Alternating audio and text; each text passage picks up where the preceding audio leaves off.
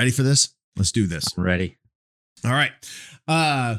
Welcome everybody to the inaugural episode of Refactored. I literally did not plan an intro because I'm trying to make it a little more organic. So when you messaged me beforehand, hey, do the intro, I said, okay, I'm on it. I'll do it. I'll do it. I'll put a sounder in here somewhere, and that's how we'll kick the episode off. It'll just be me fumbling through this thing, and then boom, sounder. The young kid from the commercial back in the 50s with a thumbs up and a smile. Sure thing, pal. All right, so I am one half of your host. My name's Frank Cole, and with me is I'm the other half of host. My name is Chris Tonkinson. Oh, wow. You went really sultry on that. Really good. I'm trying to develop a persona here, Frank. Stay with it. I'll try and keep up. And so this was an idea that Chris and I had for the last couple of years, and we finally just said, screw it. Let's give it a shot. Let's see. What do you want to talk about first, us or the show? Where do you want to start? I think let's do show and then let's do us, right? Why are we here? And then why the heck would anybody listen to us about it? Fair enough. Good. All right. So the show Refactored is an idea that came about from our experiences in the industry and our the trials and travails of engineers in the technology space, specifically around where the technology ends and the business begins, that blurry line. That always seemed to be where most success and or failure happened. No man's land. Yeah. It's this gap. It's this void. And if you handled that really well, it almost didn't matter what your tech looked like or what your business looked like. If you were able to connect those two dots, it went really, really well. And it didn't matter how good you were at business or tech or both. If you failed to connect those two dots, the whole thing just sort of fell on its side, I thought. No, and a lot of talent and or money can prevent that falling for a while, but you're gonna fall over. Yeah, exactly. So, I kept seeing these things, and you and I would, talk about them. It was a constant dialogue for us around the philosophies, things that would work, things that didn't work, observations, getting grumpy about certain things that would get squirrely on us, which we're very good at. We're very good at getting grumpy about things. I'm looking forward to my first rant. I actually have a rant for today, a brief rant. But yes, that'll absolutely be the, I think that'll be the best part. So content wise, what to expect? I think we'll talk some tech. We'll talk some business. We'll talk some industry stuff. I really don't. I think everything is really on the table. What I'd say this is not. It's not a deep dive into tooling. We'll talk about tools, but I'm not going to get super deep into coding or anything like that. I don't think you had any plans to go super deep on that either. No, I don't think anybody needs another one of those podcasts. Right, and I don't want to do just pure management either. Because that's not the point. It's that bridge. It's that gap. I have always, over the course of my career, I like talking about how I bridge the gap between the technical and the non-technical. And I think that's really what we're honed in on. So there's that covers. And not to introduce us before we introduce us, but we're both in technical management. And so as you rightly said, this is an exploration of our travails, successes, and failures in that capacity. And so in technical management, you're gonna interface, you're gonna rub with some technology, you're gonna interface with some people. And I think there's a lot of interesting exploration done there. And there's, I'm a podcast junkie. I really am. I have probably 50 subs in Overcast at any given time, and I'm actively trying to get that number down. I have a psychological disorder. I can't do it. And so there are a ton.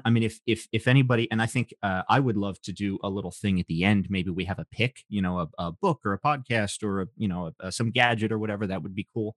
And I could, we could go for a year on just podcast recommendations. But if you want business and leadership and personal development and all of that side of it, you can get shows that, man, I mean, nail it. And if you want deep dive technical news and developments and introductions and so forth, you can go and you can find that even more of those. But I think there is a gap of people who can sit in a room full of both nerds and executives and make a productive conversation of that. There's a gap of podcasts that explore doing that. So it's not meta, but that's where we live. That's where you and I both live professionally day to day. And I think that's going to provide the substance for what we're going to explore here. Yeah, I totally agree. It's a obviously, I mean, we spoke about it in advance. It's really just to put a fine point on it. It's really just me and you capturing the conversations that we have had over extended lunches in some cases, and the water cooler conversations and those kinds of things. So the conversations that we're having from time to time anyway. Right. Exactly. It's just capturing those. So okay. So a little bit of background on us. We met, God, what year was it? 2006? Seven, 6 or 7. I want to 6 or 7, 7. I think. Okay. Yeah. And I was working at a startup. We were both working at a startup. I had just been hired full time as director. It was a 5-person team. Director of technology. It's like principal of a homeschool. That's right. And you were in college at the time. You had worked through the summer there. And, I was. Right. Yeah. Started, did some intern over the summer, and I did a good enough job. They wanted to keep me part-time throughout the school year. So Right. instead of tutoring fellow students, I got to apply my skills in a slightly more productive way. Right. And I remember that was a good first meeting, and I remember thinking, well, this guy might know his stuff. I was a few years in at that point, and I remember thinking, well, he's got modicum of potential, maybe. I'm not sure. Well, that's generous. Yeah. Well, I mean, they were paying me, so I kind of felt like I had to be nice at least. Well, you had to say something. Had to say something positive. So we worked together through that project, and you had worked through your school year, working nights and weekends, which I think says a lot about anyone willing to do that kind of thing through school. And let's see that. So we're fast forward a little bit. I think that startup kind of it folded, and then I moved on. You were still in school. I bounced around. I did a startup of my own, and that didn't take off, but was a great learning experience, especially on the business side. But I did that for a couple of years, and in the meantime, you finished school and went out and got yourself a real job. Found a gainful employee. And so I was. Yeah. Go ahead. No. I let's see. While you were fully employed, I was fully self-employed, living on the wife's wage, and my project never took off. I went back to a full-time job, and then you and I had opportunity to get back together again, working together at the new job, building some stuff, which was fun. That was fun. It was brief. That was fun.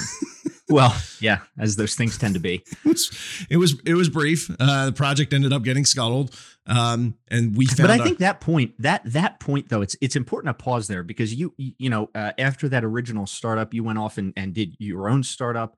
I had finished up school, then I found work at a decent little company.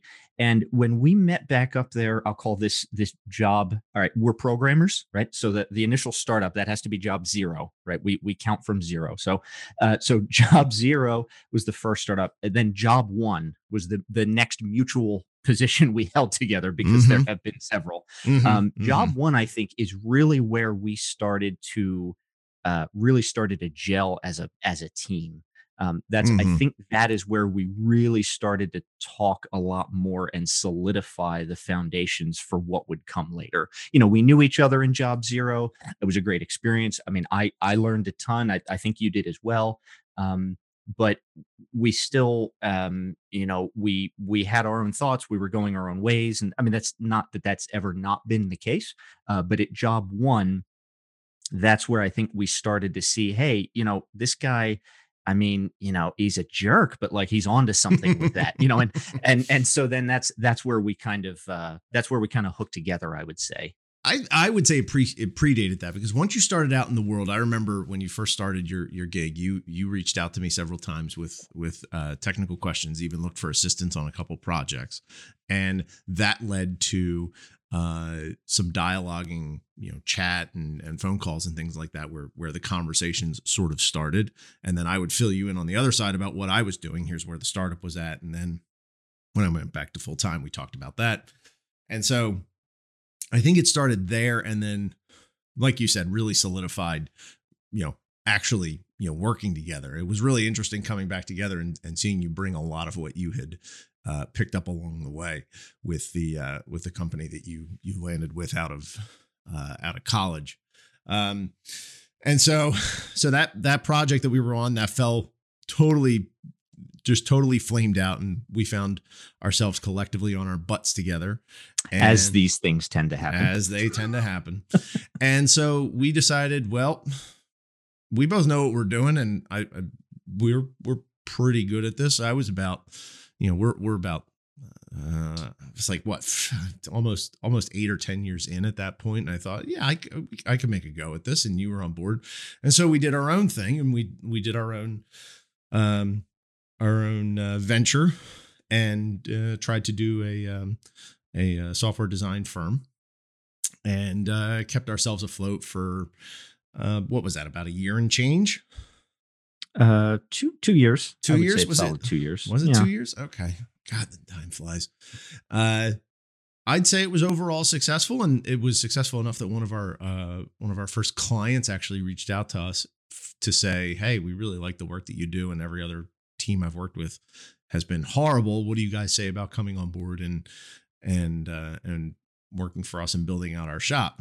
And we had been successful. I go back and forth on this decision a lot. Constantly. I think it's you good. Can't be. The problem is I would be fine making and living with these sorts of decisions if my crystal ball weren't in the shop all the time. It's always broken. Right. And it's real. Yeah. So we were doing, I remember thinking at the time, so we were doing okay. And we had a decent trajectory that looked like it could go somewhere, but this was also a much larger opportunity, and obviously had clear runway and stable income. And so the stability, I think can't be understated. At that life stage, we're both buying houses, having children. That's, the stability that offered was a big part of, my half of the decision to say, hey, why don't we take this? Any idiot with a keyboard can start an ISV. That's the hard part. Wasn't coming up with a logo and and an LLC, the hard part is knowing what you're doing and being able to go out and get business, which you don't lose just because you went back to, a corporate job for a while. So there was, I saw it as we did have momentum, and you certainly lose that right in that kind of a transition, but that's not something that you can't get back. And so that was a big piece, at least for me. The decision was easier for, excuse me. The decision was easier for me, I think, because of the previous experience I had trying to bootstrap my own startup years earlier, because I had to walk away from that, and that was hard. And I ended up sticking with it longer than I should have in hindsight. But what I realized in the intervening time since then was that, okay, the business itself didn't take off, but I learned a ton. I walked away with a ton of skills and experience, particularly in sales and marketing and all of the business side of things. And that was really useful skill to have. And so when it came time to make the decision again, I was less hesitant, because I knew, okay, we're going to turn this off. I can turn it on again. I've already turned it on twice. So I can come back, like you said. I think you're absolutely right. And I'm not going to fret about what I lost, because I picked up, again, a ton of experience. And we were kind of continuing the show, because we had been partners in the startup. And then they hired us effectively to co-lead the new department together, which was a pretty fun arrangement. I think that worked out. It was a pretty really sweet well. gig. It was a pretty sweet gig. It was a sweet gig. I enjoyed that a lot. So we started with this company. They had zero internal and they had all these contracted things. And so we brought all the software in house. We hired staff. We expanded the software, stabilized it. So we're dealing, we're going downward with tech teams and the technologies and the stacks and the equipment and all that kind of stuff. And then we were going upward with management and trying to move the ball forward and improve things. And again, all going really well, and then company gets sold, and the ride abruptly ended. Well, it didn't end abruptly. Maybe as these things tend to happen. Yeah. Maybe that's what we should have named it. As these things tend to happen. Maybe there's our show title. There's a better show title. And so. Company got bought, things got shuffled. I decided to step out and move on to another gig. You're still happily plugging along though. Yeah. Still rocking and rolling. It's certainly, it's funny. I don't know about you and where you are with your networking game, right? If you're on point, son. But you get a ton of spam, right? If you spend, I think, about 4.5 minutes in the technology industry, you are harassed by these headhunters, and it's not even I shouldn't even call it a headhunter. It's a mailing list, right? I mean, let's be honest. And it's all spam and it's all garbage. But a few times a year, I'll get a legitimate outreach from my network, organic outreach. Hey, we're looking for somebody. Maybe you fit the bill. My philosophy, it never hurts to have a conversation. I've lived this way for 20 years and it has never backfired on me. And so I'll take the invite. I'll say, yeah, let me give you an hour of my time. Worst case scenario, I learned something. That's the way I look at it. And I get, maybe a couple of those, 2-3 of those a year. I don't know if that's a lot or a little. I'm sure anybody who's more experienced or knowledgeable will read deeper into that than maybe I'd hope they would. But those, I tend to be able to walk away from those pretty easily. I think I've found a good groove. I think I found a good groove where I at. I've still got the itch though, and that's something you and I have talked about since we've known each other, whether we were actively in our own startup or not, is that itch to do something on the side. And now, of course, I have a not quite 4-week-old in the house. And so that's that's just not feasible for the next, X period of time. But the itch is always there. It's always under the surface. And I think that makes us a little more you than me, but it gives you a certain antsiness, a little bit of a rabble rouserness that comes out, in the corporate setting where we both are now, that I think you can't turn off. Right. But I'm at the same time, I'm pretty happy and comfortable where I'm at. I'm enjoying the work and it's a great group of people that I'm working with. And so, I think that's why, I reached back out about this idea that we had been tossing around for literally years, because I wanted to do something on that self-starter front without actually disrupting the day job. And right, you've got something good going, and this can scratch the itch. We're having the conversations anyway. Maybe somebody benefits from it. Right. So yeah. So that's it. I think that brings us up to the present, and in between, lots of different technologies, lots of different stacks and teams and things like that. I when I think about the impetus for this show, I always go back to, do you remember the conversation that we had when I was living in Lansdowne? Oh, more background. So I'm currently in State College, Pennsylvania, and Chris is out in East with Lancaster, Pennsylvania, with horses and buggies. It's adorable. I shouldn't make too much fun. My wife comes from a similar area with lots of Amish. Anyway, so I always remember when I think about this, the notion for this show, it goes back to when I was living in Lansdowne, and I was I forget which company it was at, but we went to, you weren't working there either yet or anymore. I can't remember which job it was. And as these things tend to happen. It was the pizza shop just down the street.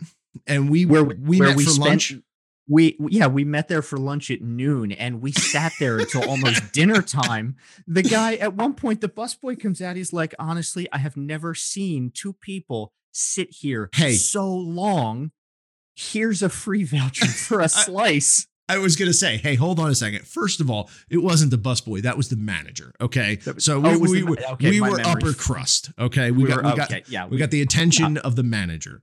Not peons dealing with busboys. Not dealing with busboys. Ill-befitting gentlemen of our stature, as you please. Second of all, it was either late spring or early summer. And we had sat there so long that I had a half burn line on one half of my body because we had that little overhang out front of it. There was the thought of an awning, and I was burnt on the other side of my body. On the other side, it was ridiculous. it was like that old Star Trek episode with the half black, half white people. It's ridiculous. And we still fight to this day. And we still, exactly. And so I remember that conversation. I remember that. I have no idea what we spoke about, but we planned for lunch. It was epic. We planned for lunch. We didn't plan for 4 hours. And so I remember thinking that, and I remember that, well, I mean, if we can do that, hell, we can come up with a podcast. So, all right, I'm looking at my clock. We've already spent way more time doing preamble. Too much. That's not why anyone's going to listen to this. Nobody wants to hear our sob story. Me, you. All right. So I have a topic. We can go super deep on it, but I'm also curious as to what you would want to talk about today too. But I thought first episode, I thought it would be kind of fitting that we start at the beginning and talk about hiring and the hiring process, both from the employer side and the employee side. Some specifics on that. So that's very exciting to me, because I will say, I'll let you go into a thing here. It's my perspective that hiring and firing are simply the two most important functions of any kind of leader. Hands down, bar none.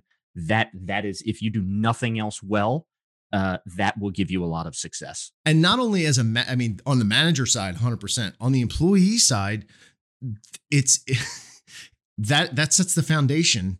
It sets the tone and tenor for your entire job, your entire career at that company. You literally don't get that back. You don't get that back. And so if you don't do a good job selling yourself and setting the expectation, overcoming those preconceived notions is incredibly difficult. And then more practically speaking, if you don't do a good job selling yourself and then negotiating a good salary, you end up in a crappy situation. Potentially, even if it's not bad, you might feel bad. Oh, I could have done better. And then you end up getting sour and salty. And then you ultimately have, well, I guess this is going to work out. I'm going to have to leave, because the reality is whatever your starting level is, that's where you go from there. Is it possible to make big leaps? Absolutely. I've done it myself one time though, over my 20-year career.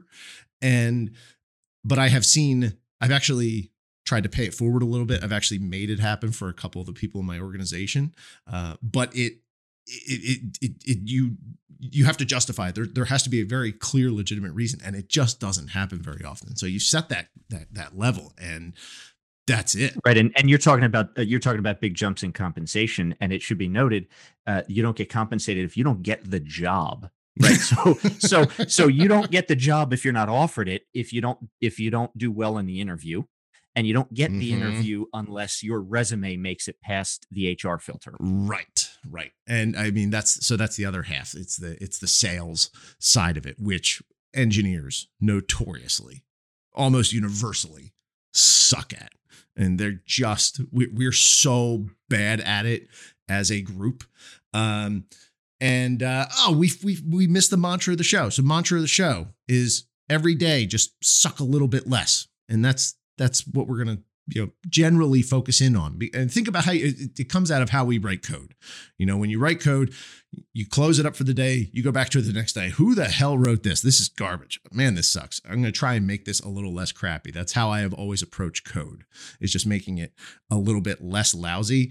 And I think that has become for me a personal mantra for personal improvement.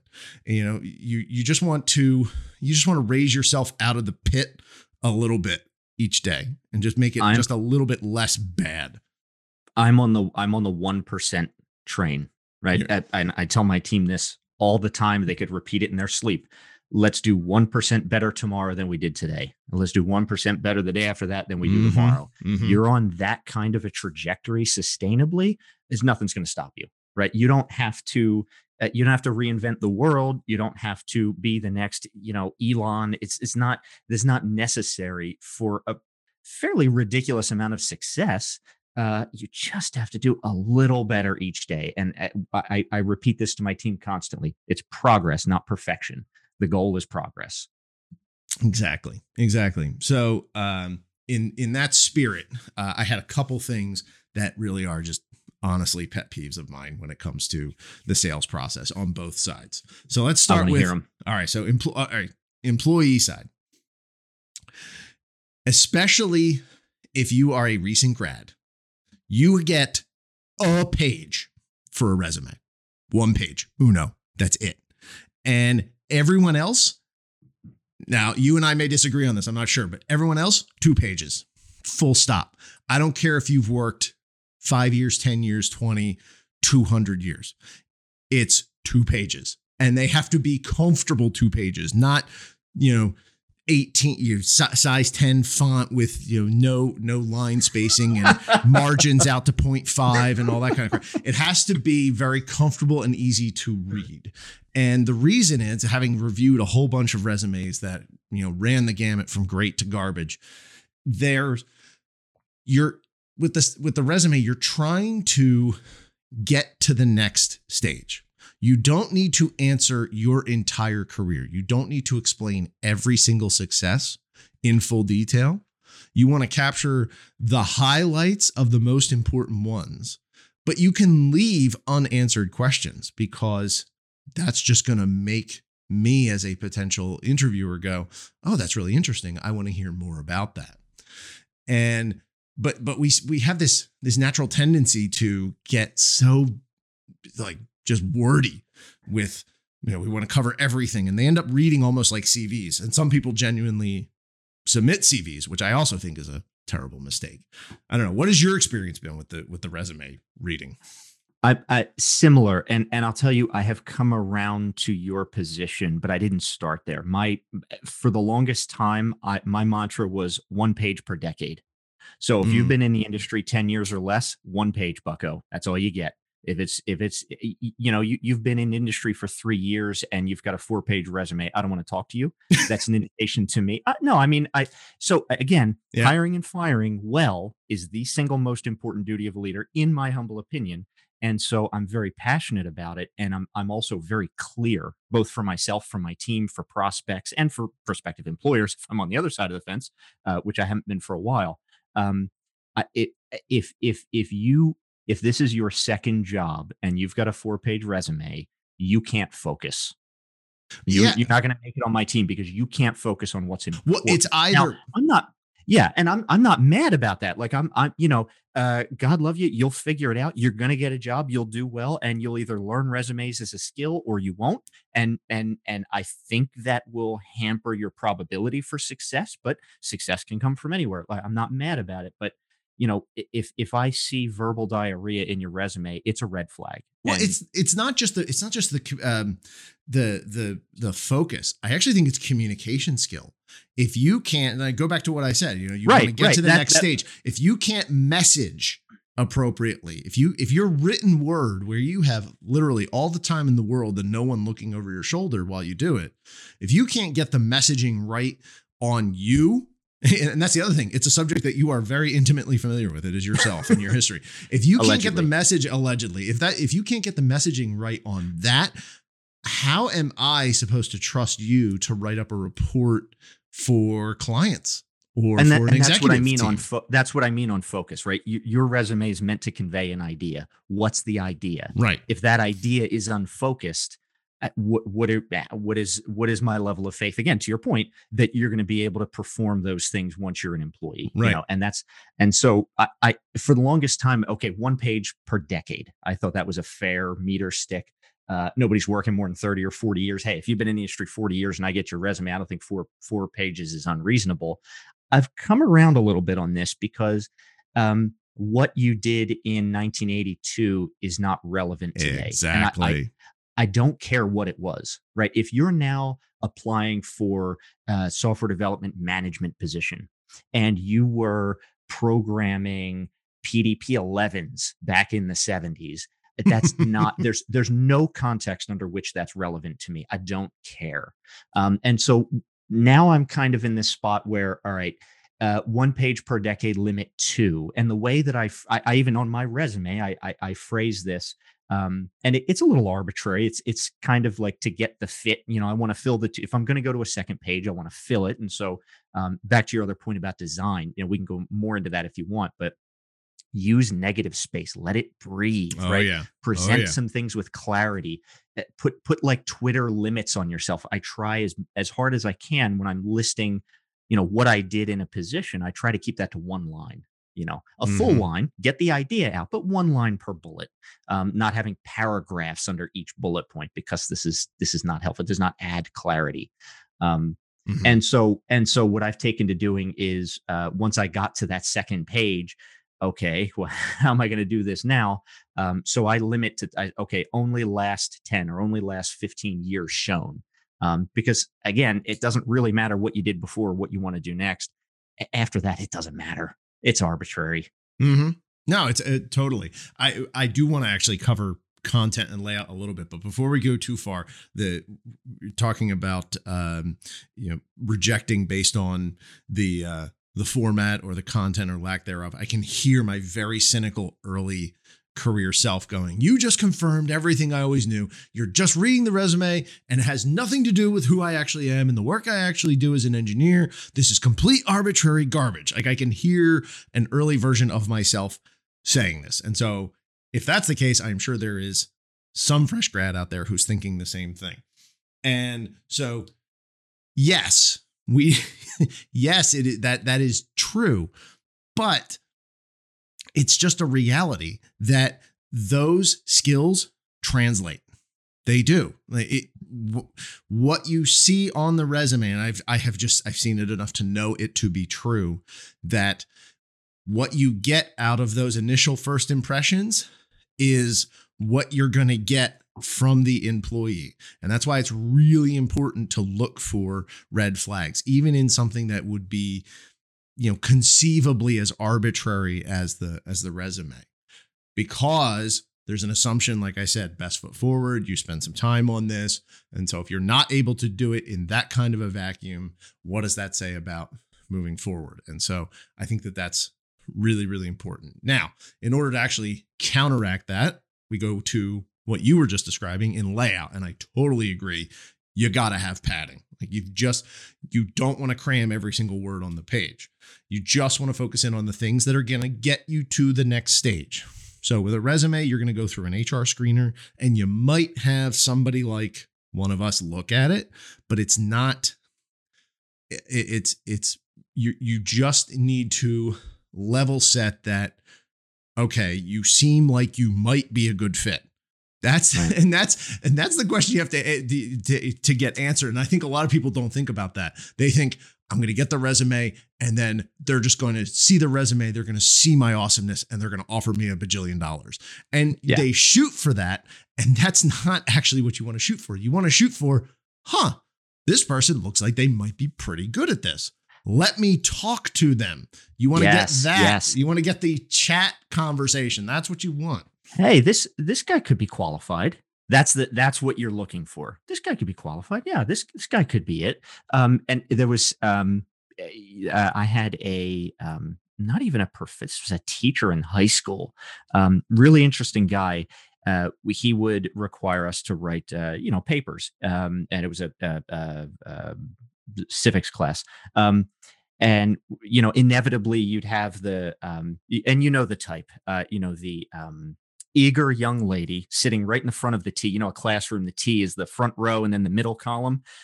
Eager young lady sitting right at the intersection of the T. Hand shoots up in the air. How many paragraphs or how many pages, right? And his response every time, but they didn't learn their lesson, because his response would be the same every time: the skirt.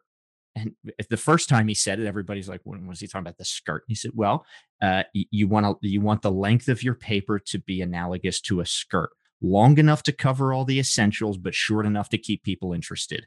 That was that was his response. And I thought, I mean, even, however many years old me, I thought, my goodness, is that racy? He's getting away with saying that in a public school? How He has he would not be. been sued into Oh, oblivion? I mean, what year was this that you were saying it? If it were today, I think they're actually building gallows in some They would school have districts they for would that have kind of duct behavior. taped him to a nuke Oh and my launched him gosh. at the sun. Anyway, but it's a funny thing, And it's true. he didn't mean, he was really was a legitimately good guy. He had a good heart. But that's what and that's the struggle. I think the struggle, capital S, right? The struggle with the resume. You want to make it detailed enough so that somebody can get an accurate picture of what you're capable of. You do not want to overload them with buzzword bullcrap, Mm-hmm. because the Mm-hmm. more information you put in there, the more opportunities you give yourself to say something is going to turn somebody off.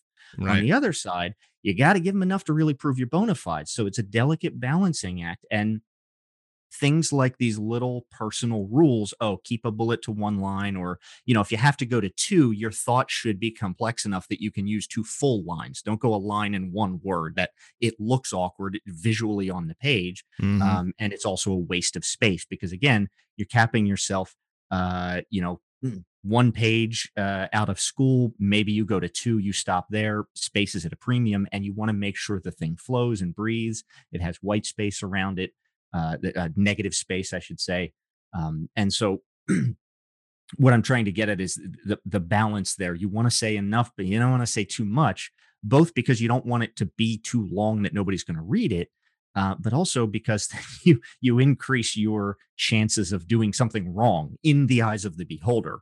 Yeah. Well, it's not only that. I mean, the 2-page thing, it's twofold. That rule for me is twofold. As a reviewer, I literally don't have time to read through every single word. Even It's a practical limitation. even 2 pages, I would be hard pressed to admit, to count the number of resumes that I have literally read word for word going the whole way down.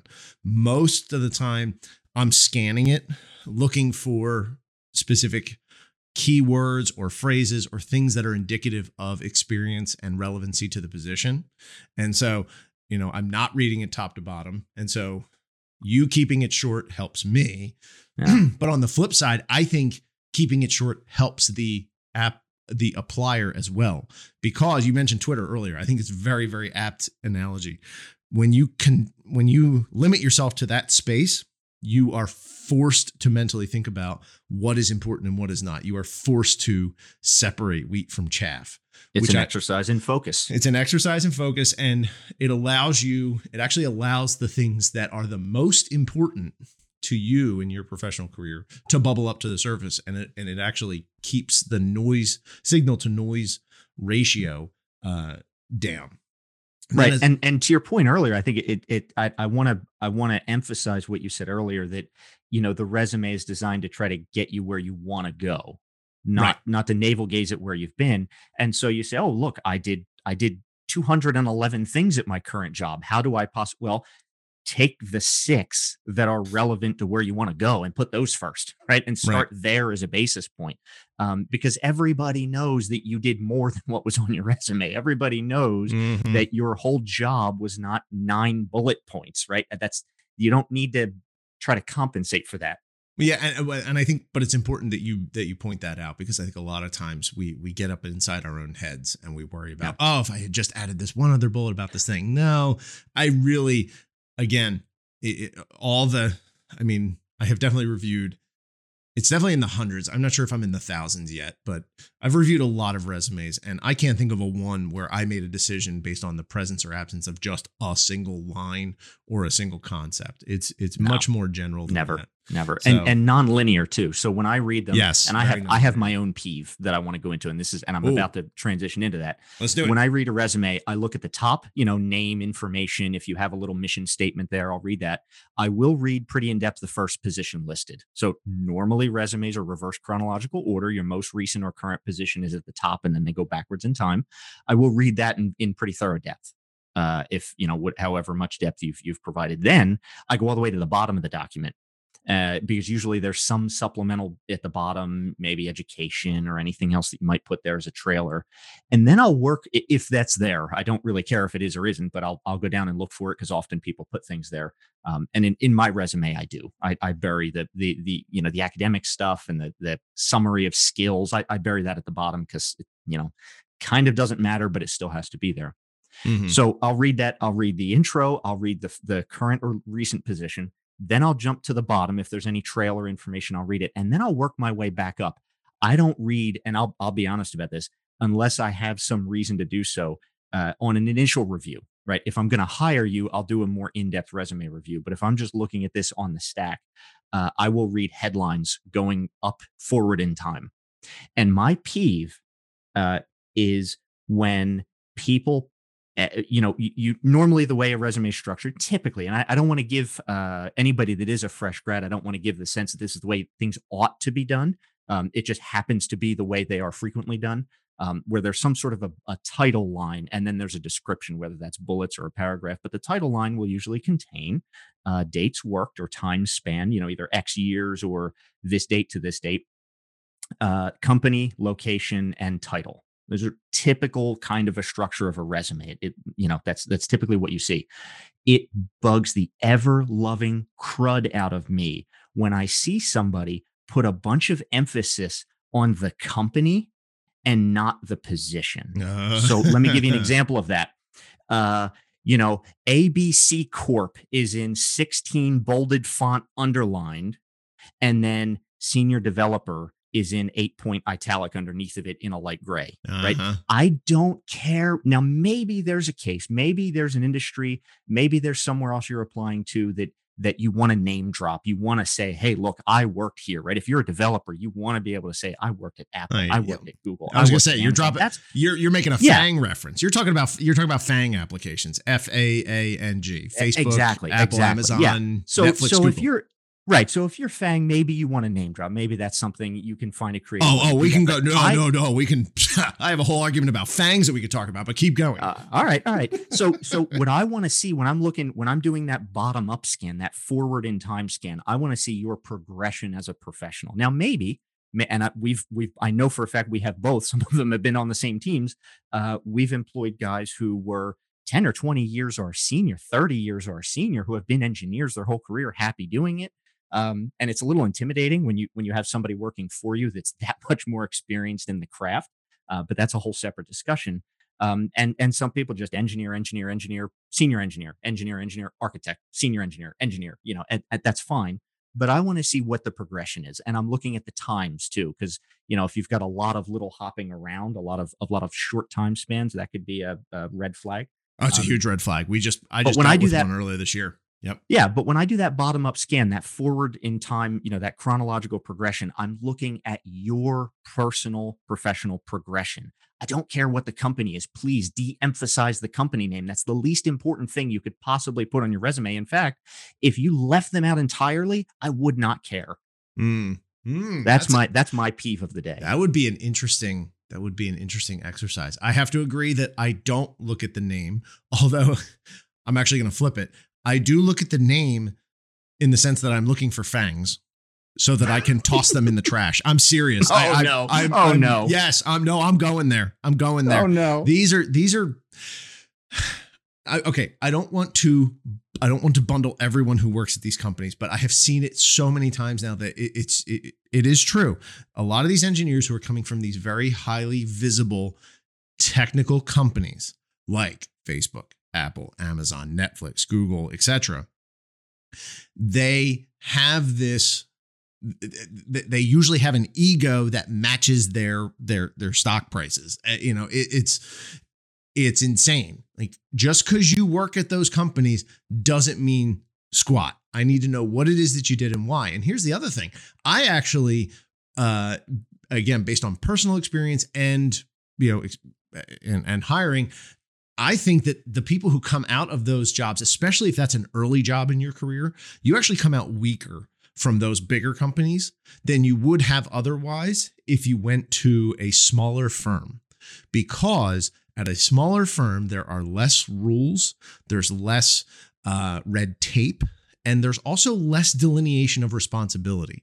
At a Less larger specialization. less specialization. At a larger company, you're going to have a database team. You're going to have an applications team. You're going to have a security team. You're going to have all of those things broken out, and you can't cross that fence. You're over here working on this widget. You're not working on, that part of the factory floor line. And so you don't get the same exposure and you don't get the same experience. Whereas if you're a smaller company, you get to wear lots of hats and you learn lots of different things. Exposure is incredible. Exposure is incredible. But not only that, you get that. Okay. So the counter argument there, well, yeah, you've got all this breadth, but you have no depth in everything. Really though? Because in covering all of those individual pieces that I can see the whole thing soup to nuts, you see the connection points. And seeing how all of those things tie together and being able to tie all those things together makes you incredibly valuable, because most times, again, would love to hear your experience, but when I have interviewed people who have a lot of experience in, say, databases, or they come from a purely IT background and they're applying for a job that has more development ness to it, if they have been neck deep in one particular area, their confidence, at least in the ability to cross that chasm, is way, way, way down. Whereas at this point, I mean, I've done the entire OSI stack at this point. Like I've done everything except make my own silicon. And so I have seen everything. I'm not expert at all of it. Like I had a very, very brief stint in and around electrical engineering and board design, for example. It was very, very small and shallow, but I saw enough that it helped fill out the picture. And, connecting all those dots and being able to see the thing go from start to finish over the whole, the project over the whole process, the information over the whole wire, is super duper valuable, I think. And most people discount that and they go, nope, I worked at Google. Give me monies. Well, no. And engineers tend, I will caveat that heavily, towards a certain type of personality, right? Detail oriented. They're the deep dive people. Nothing else matters. I'm going to put my head down. I'm going to do this one thing well to perfection, to completion, before I consider anything else in the universe of possibilities. And what working at a smaller firm does, and I tend to agree, caveat, what works from somebody coming from a smaller company is that jack of all trades, right? They've worn a bunch of different hats, like you and I both have. And I can sit on a board meeting. I can cut my own Cat5 cable and run it through the plenum of my house, which I have done. It's everything soup to nuts. It also gives you the perspective that we're in a customer service industry, whether or not you like it, pal. We're in customer service, right? We are serving the business side, whatever your company is, whatever the thing, product or service it is that they sell, you're supporting that, right? You're not the rock star. You are a servant of that greater goal. And so there's a certain customer focused attitude and a certain humility that I think, you see more in folks that have had that kind of a beginning. Now, the big caveat there was one of the things those people almost never have is discipline. So because they were at a small firm, there were no controls, there were no oversight, there was whatever Wild West. It tends with a FANG, somebody from FANG, you tend to see a lot more discipline. No, everything is in Git, everything is tested. This is how we do. There's the practice itself is more disciplined, but that's already been explained because they had the time to go and focus on it because somebody else was dealing with all the rest. So that's a sliding scale, right? And it doesn't mean you can't be at a relatively smaller, 20, 30, 40, 50 person company and have that same discipline, have that same experience. And it doesn't mean you couldn't have been at a large enterprise and done sort of more of the entrepreneur route and have some of those. I'm not saying that, generalizations there, but I think there's a perspective to disciplines, and even that's an overgeneralization, but that seems to be the spectrum that I tend to see. Okay. So yeah, man, I mean, that's a good counterpoint. So the question becomes, Which one? Okay, so you can only do one at a time. So I guess the question Mhm. becomes, which one do you do first? You know what I'm Um, saying? Like which one can you learn later? And I would argue that I think setting a baseline of having broad experience and being hungry and comfortable with lots of technologies, I think that's more important out the gate, because we as human beings have a tendency to ossify over the course of our career, and we tend to get set in our ways. yes, Uh, you do. so given that, see what you did there. Yeah, that was a personal you, not the proverbial you. Good job. Well played. I'll be here all night. Yeah, he'll be here all night. So I think that Yeah, I don't. I think I stick with what I say, but what you're saying is not wrong. It's true too. I don't know. At this time, the gentleman from Pennsylvania is not willing to commit to a specific response. If I have to choose A or B, gun to my head. Mhm. But just for the interest of being fun, I'll take the counterpoint. Okay. And I would say that having large enterprise experience could be a lot more beneficial than bringing that to a small company, because you're able to offer a level of organizational thinking and process and discipline True. Yeah. that somebody else may not have. And that could be a higher ROI to the small business than your customer service attitude is to a larger enterprise. That's Um, that's true. Now, I say that, but I really don't care. And this is the crux of my hiring process. There are two filters when switching over to the hiring side. There are exactly two filters that anybody's got to go through to get on my team. The first is Boolean, and the second is a spectrum. The Boolean filter is, do I think you are a good fit? Right. We're talking about just interpersonal communication. We're talking about attitude and character. I say this all the time to my people. If you're of solid character and you have a good attitude, sky's the limit. Right. There's no cap to what we can do together. If you're too self-absorbed or rude, or Mhm. if you're just abrasive to work with, what is it? Reed Hastings, the Netflix guy, so we don't hire smart a-holes, I think was his line. Yeah, I've heard Um, the line that's before.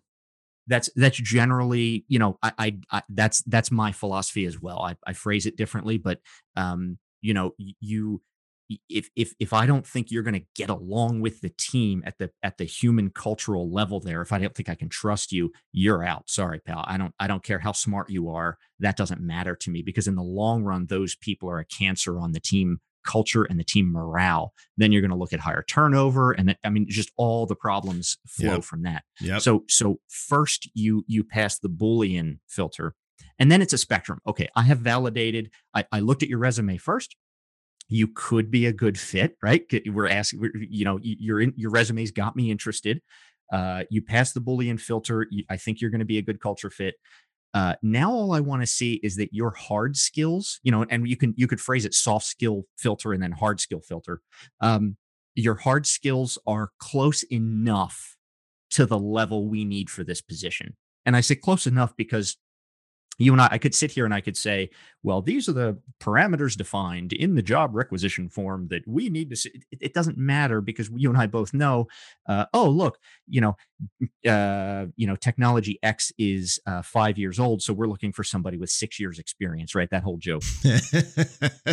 I Yep. just need to Yep. know that you're close enough to what I'm looking for, that you'll be able to come in, hit the ground running, learn what you don't know, and go from there. Because I can buy you a book. I can send you to a class or a conference. I can have somebody teach you a thing. I could give you some time between Wikipedia and YouTube and an open console to learn. Hard skills are easy to teach. The soft stuff, you come in with that or you don't. And in my case, you come in with it or you go someplace else. Yeah, you're talking about the ability to learn, the initiative and the Yeah. drive to go from wherever you're at today, whatever status quo is today, to learning the things that you need to do to be successful in Right. this job. Because Now, there's obviously, always something. It's always something. yeah, and obviously, if I have a rec open for like a senior developer or an architect, I'm not going to take somebody who's 6 months out of school. Like that's beyond you right now. Sure. But I need to see that you're close enough that I can get you there reasonably, right? But that's a little more of a spectrum thing. But I don't care what your hard skills are. I literally don't care what your capabilities are.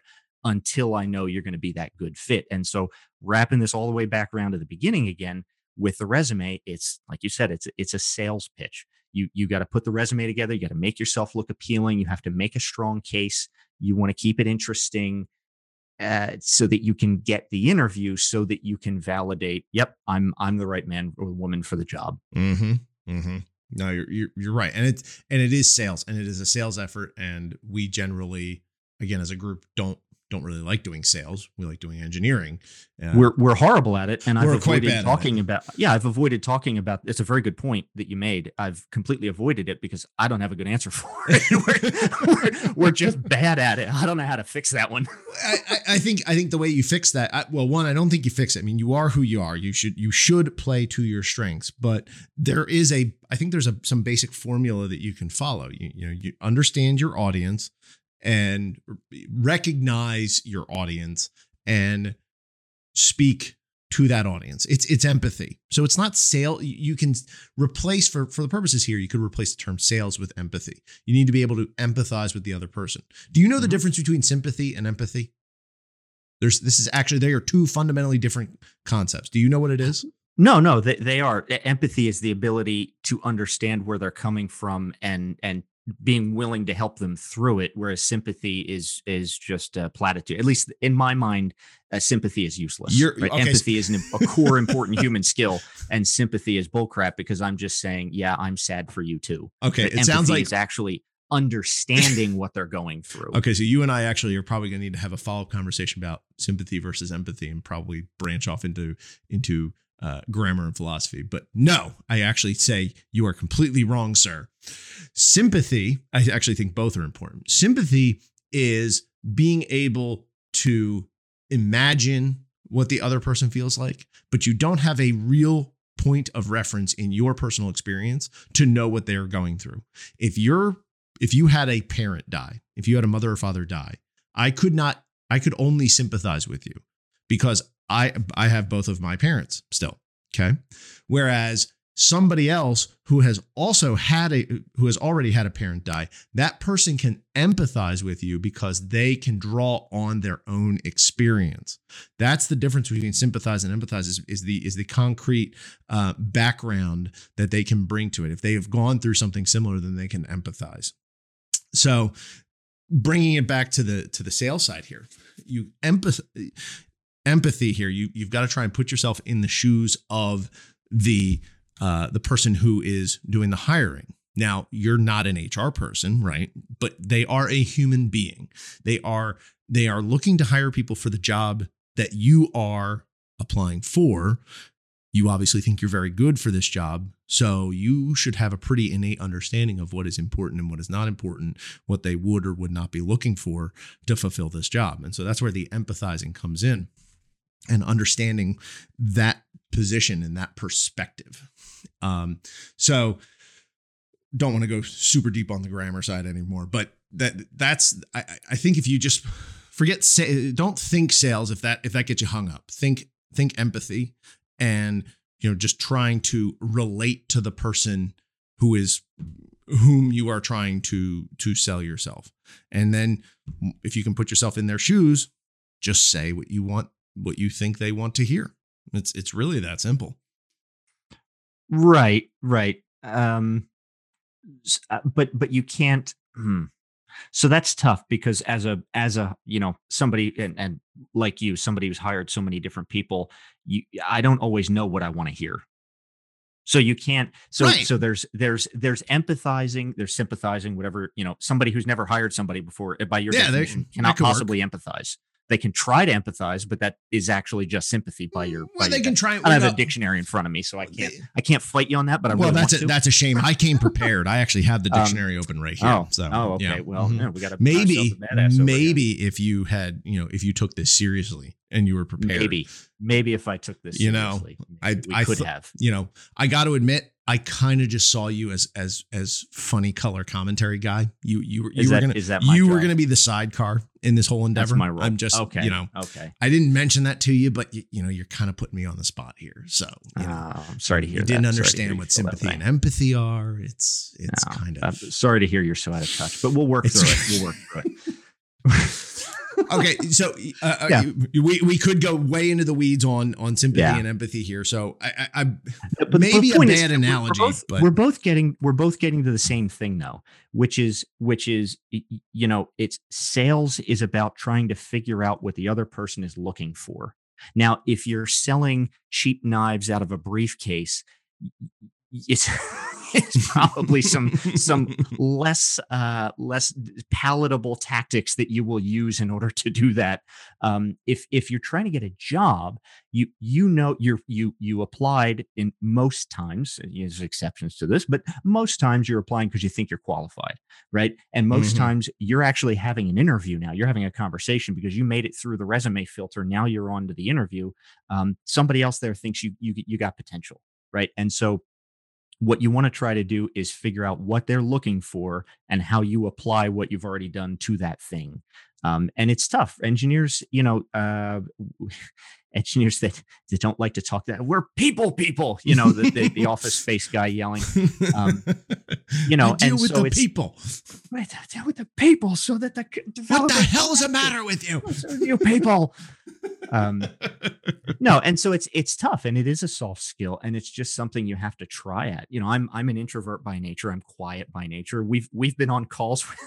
I remember one time we were both working for the same person, and the two of you were going back and forth on a three-way call, and then there's silence for a few seconds, and our boss said, "Chris, what do you think?"